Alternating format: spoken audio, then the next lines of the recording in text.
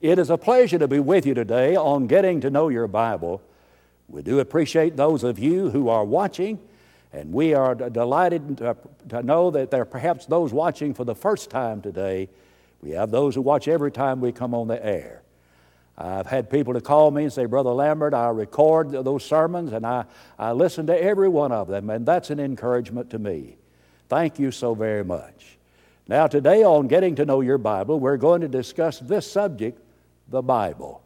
The Bible. We just want to talk about the Bible. What about the Bible? We're going to look at one passage of Scripture and three things we learn about the Bible from that verse. Stay tuned. Now today on Getting to Know Your Bible, we continue to offer the free Bible correspondence course. We'd like for you to know more about the course and how to receive it. So let's pause for just a moment. The greatest book in all of the world is called the Bible. And it is the greatest book in the world because it is God's book. It's not the fabrication of man. It is God's book. It is inspired of God. And it is the greatest book in the world because this book tells me all that I need to know about myself. It tells me of my origin. It tells me of my purpose in life. And it can tell me about my destiny. And so this is a great book. And it is a great book because this is going to be the standard by which God will judge the world in the last day. So we need to know as much about the Bible as we possibly can. Now today I want to read a passage of Scripture from the book of Hosea, chapter 8 and verse number 12. Just a very short passage, so listen. I have written for him the great things of my law, but they were considered a strange thing. The need for divine revelation is in reality man's need for guidance. And man needs guidance. Jeremiah put it like this in Jeremiah 10 and verse 23. It is not in man that walketh to direct his steps. So if he cannot direct his steps, someone must help him, and who is that? Well, the fact is our eternal happiness depends upon our using the Word of God to help guide us and to lead us. In the book of Psalms, chapter 119, it is the longest chapter in all of the Bible. And I would challenge you to go and read that chapter. Every passage in Psalms 119 says something about the Bible. Or it may refer to it as God's law, God's statutes, God's testimony, but it's still talking about the Word of God. And the one passage that sort of stands out in that chapter is verse 105, where the psalmist says, Thy Word, God's Word, is a lamp unto my feet and a light unto my path. And if there's ever been a time that we needed help with our lives, it's today. If there's ever a time we needed something as a chart and compass, it's now. If there's ever a time we needed something to drive away the darkness, it is today. If there's ever been a time we needed something to enlighten us, it is now. Thy Word is a lamp unto my feet, light unto my path. And so as we go through this world, I would suggest that we exalt the Bible, exalt the living Word of God. And Hebrews chapter 4 and 12 says the Word of God is quick, and it is powerful, and it is sharper than any two-edged sword. When an individual is living in sin and they study the Bible, it will cut them to the quick. That's what happened on the day of Pentecost when the Bible says they were pricked in their hearts. They were pricked in their hearts after Peter preached to them about Jesus. And they inquired, men and brethren, what shall we do? In the passage that I have just read to you, there are three very interesting things about the Bible. First of all, it claims to be the Word of God. It claims to be the Bible. It says, I have written. I have written. Well, you say, who is it that has done the writing? Well, God has given us the Bible. In 2 Timothy chapter 3 and in verse 16, the Bible says that all Scripture is given by inspiration of God and is profitable for doctrine, for reproof, for correction, for instruction in righteousness, that the man of God may be perfect, thoroughly furnished unto all good works. You see, God has given us His Word. In 1 Thessalonians, the first chapter, in verse number 13, listen to it, second chapter rather, in verse 13. For this reason we also thank God without ceasing, because when you received the Word of God, you see, they received the Word of God, which you heard from us, you welcomed it, not as the word of men, but as it is in truth the Word of God. When we hear someone preach, the thing that needs to come to our mind is in fact that the Word of God? Paul, in writing to the church in Thessalonica, said we are thankful to God. We don't cease to thank. We don't stop thanking God. Because when you receive the Word of God, you received it as the Word of God, not the word of a man. I think it is tragic that many people today would rather take the word of a man than they had the Word of God. Well, they say, well, you know, my preacher said thus and so, or so-and-so said thus and so. Well, is it the Word of God? We need to be people who are willing to investigate for ourselves. In Acts chapter 17 and verse 11, the Bible says these were more noble than those of Thessalonica, in that they received the Word with all readiness of mind, and searched the Scriptures daily, whether those things were so. Are we doing that? There was a time when people would search the Scriptures daily, when they would try to find out for themselves, and there are still people like that. We have not just hundreds but thousands of people who have enrolled in the free Bible correspondence course to find out for themselves. They're searching the Scriptures. You see, the Bible claims to be the Word of God. It claims to be the inerrant Word of God. In Matthew chapter 5 and verse 17, Jesus said, think not that I am come to destroy the law and the prophets. Why, He said, I didn't come to destroy but to fulfill. He said, till heaven and earth shall pass away, not one jot. Now that would just be a little mark of a Hebrew letter, or one tittle, that'd be the crossing of the T, shall pass from the law. Now, my friends, that's verbal inspiration with a vengeance.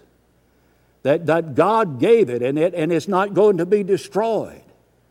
In Matthew chapter 24 and verse 35, Jesus said, heaven and earth shall pass away, but my word shall not pass away. The word of it, the Bible claims to be God's divine will.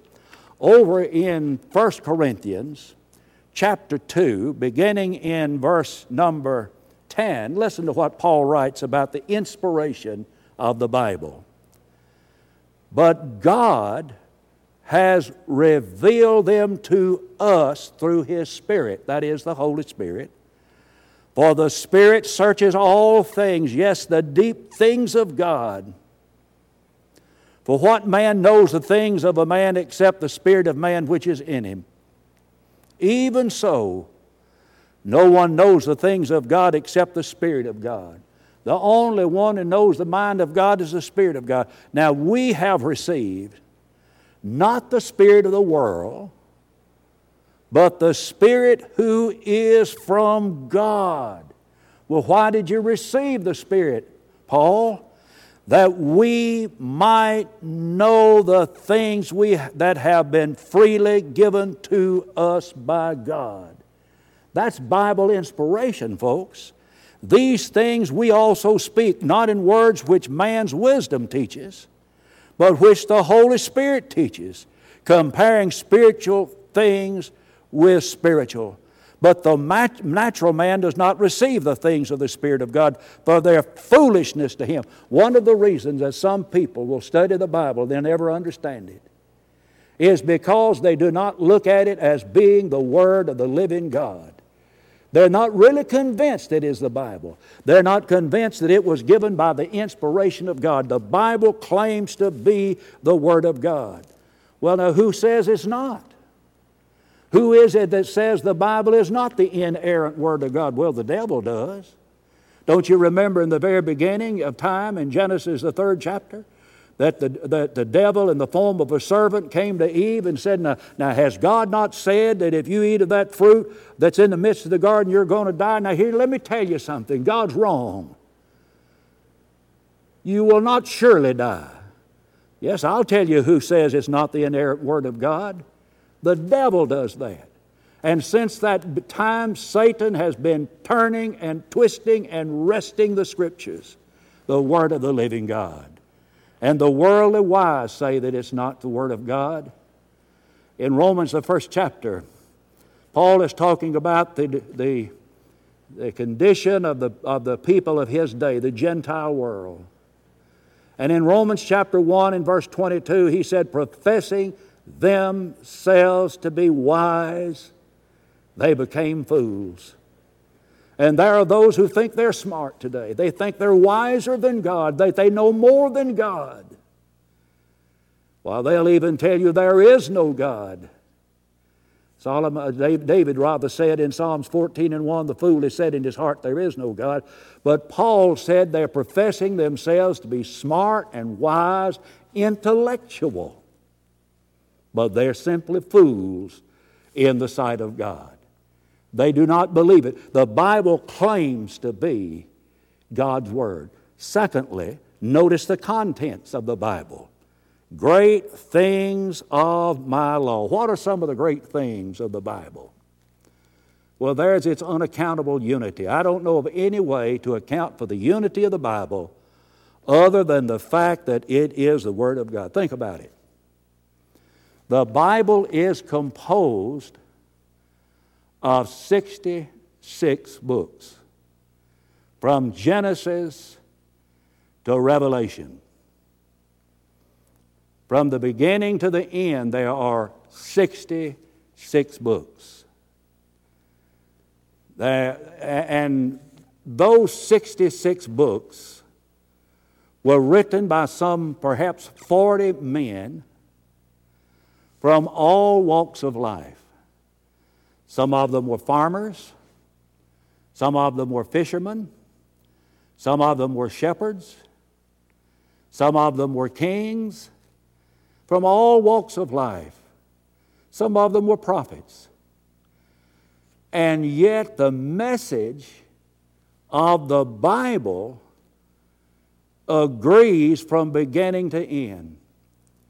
If you were to start in the good morning of Genesis and read to the goodbye of Revelation, there is a common thread that runs throughout the Bible.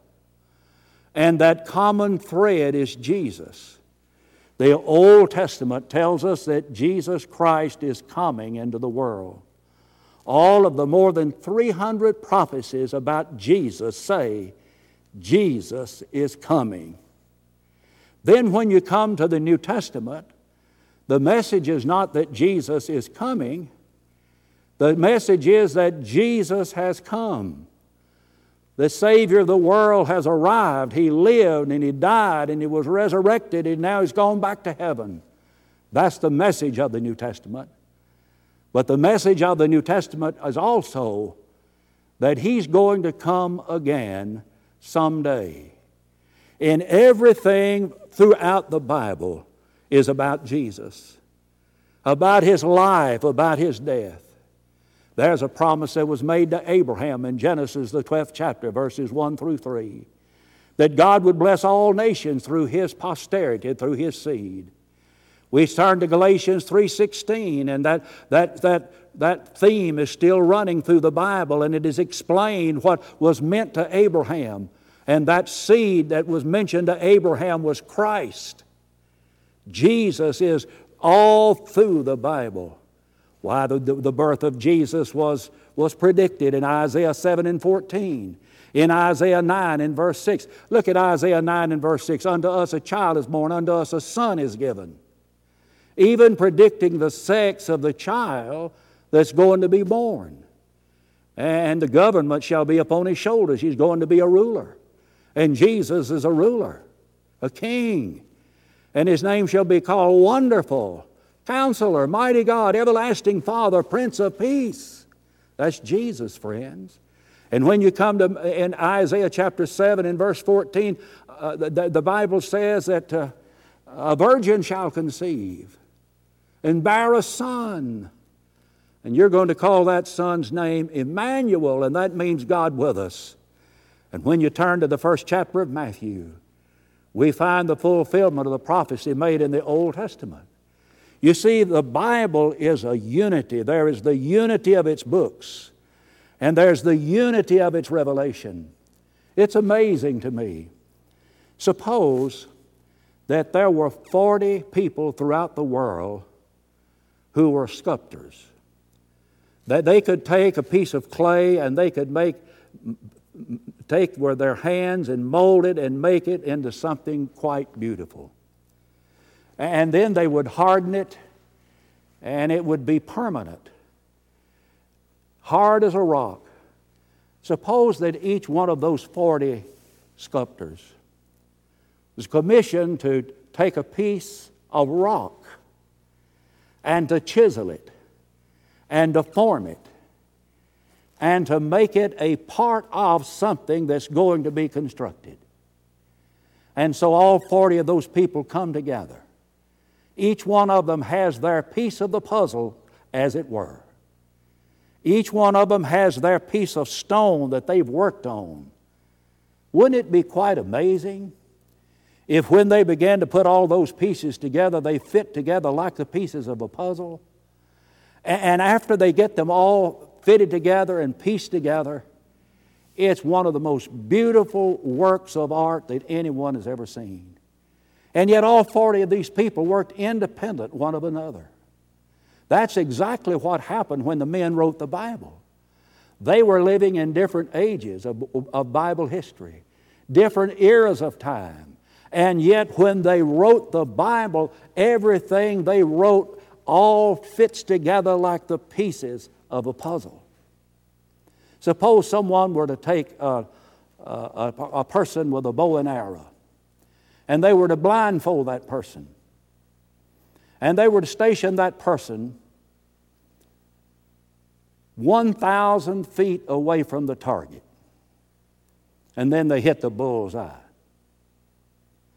And then they would take that person and they station that person 700 feet away from the target, and he hits the bull's eye. And then they station that person 400 feet away from the target and still hits the bull's eye. It would be reported in the news that that's one of the most remarkable feats ever done with a bow and arrow. Blindfolded. And every time you pull that string back and let that arrow fly, it hits the bull's eye. But friends, that's exactly what the writers of the Bible did. Some of them lived 1,000 years from the time of Christ. Some of them 500 years from the time of Christ. Some of them 700 or 800 years from the time of Christ. Some of them 400 years of time away from the time of Christ. And yet when they wrote, they hit the bull's eye. Every time they hit the target, and the target was about the Lord Jesus Christ. That's the contents of the Bible. The contents of the Bible shows that it's more than just a normal book. Then you think about the plan of salvation in the Bible. Hebrews chapter 2 reads like this. This is a question asked. How shall we escape if we neglect so great a salvation? I wonder why he calls it a great salvation. Well, I think it's a great salvation because Jesus is the author of it, Hebrews 5, 8, and 9. I think it's a great salvation because the scope of it, it's worldwide, Mark 16, 15. But I think there are other reasons it's referred to in that way. It's a simple gospel. When Paul wrote to the Corinthians in 2 Corinthians chapter 11 in verse 3, he was fearful just like Eve was deceived by Satan that they would be corrupted from the simplicity that is in Christ. And I must say, there are those today who have been deceived in regards to the simplicity there is in Jesus Christ. The gospel is simple. It is not complicated. Listen to the gospel explained by the Apostle Paul. Moreover, brethren, I declare unto you the gospel,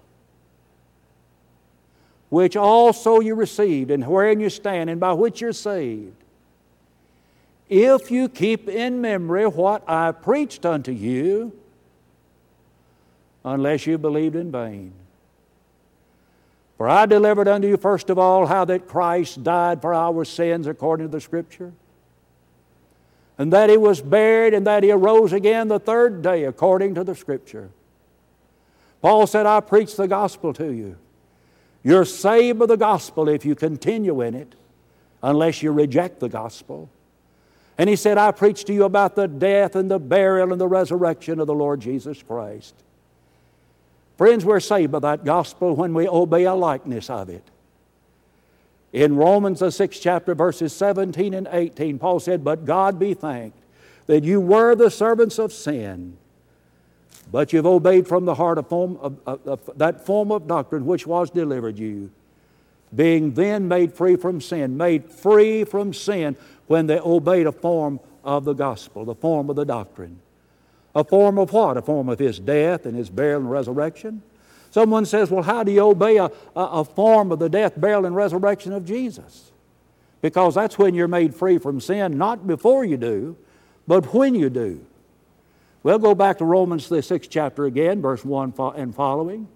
What shall we say then? Shall we continue in sin that grace may abound? God forbid. How shall we that are dead to sin live any longer therein? Know you not that so many of us, as were baptized into Christ, were baptized into His death? Therefore we are buried with Him by baptism into death, that like as Christ was raised up from the dead by the glory of the Father, even so we also should walk in newness of life. Think about those verses for a minute. Paul said we die to sin. Jesus died on the cross. That is, we repent of our sins, die to the love of sin. And then Paul said that person who has died to sin, repented, is buried. And they're buried with Christ in the waters of baptism. They're buried into His death, into the benefits of His death. It was in His dying He shed His blood. Hence, when we're baptized into Christ, by faith we come in contact with that blood that washes away our sins. And then there's a resurrection. We come forth out of the waters of baptism to walk in the newness of life, just like Jesus was raised from the dead by the power of God, to die no more. We arise from the waters of baptism to walk in the footsteps of the Lord Jesus Christ. We die to sin. We're buried with Christ in baptism, raised to walk in the newness of life, hence obeying a likeness of the death, burial, and resurrection of Christ. That's not complicated. That's very simple. And may God help us to have a greater appreciation for the plan of salvation that is described in the Bible. The book that I hold in my hand is an indestructible book. Men have tried to destroy it down through the ages. They have sought to destroy its influence and remove it from society because they literally hate the Bible. And the reason they hate the Bible is because the Bible exposes them for what they really are in the sight of God. It is indestructible. Heaven and earth shall pass away. It will one day. But the Word of God will not be destroyed. Jesus said, "My Word shall not be broken." Now let's look at a third thing quickly. How to treat the Bible. They counted it a strange thing. Don't count it a strange thing. Study the Bible for yourself. Study to show yourself approved unto God. 2 Timothy 2 and verse 15. Study and you'll learn more about the Word of God. That's what getting to know your Bible is all about. I want to encourage you to visit the Church of Christ in your community. I'd encourage you right now to pick up the telephone and call for the free Bible course or get the information as to how you can take the course online. We want you to study the Bible for yourself and learn what God would have you to do. I want to thank you for watching today. And until we meet again, may the Lord bless you and keep you, is my prayer.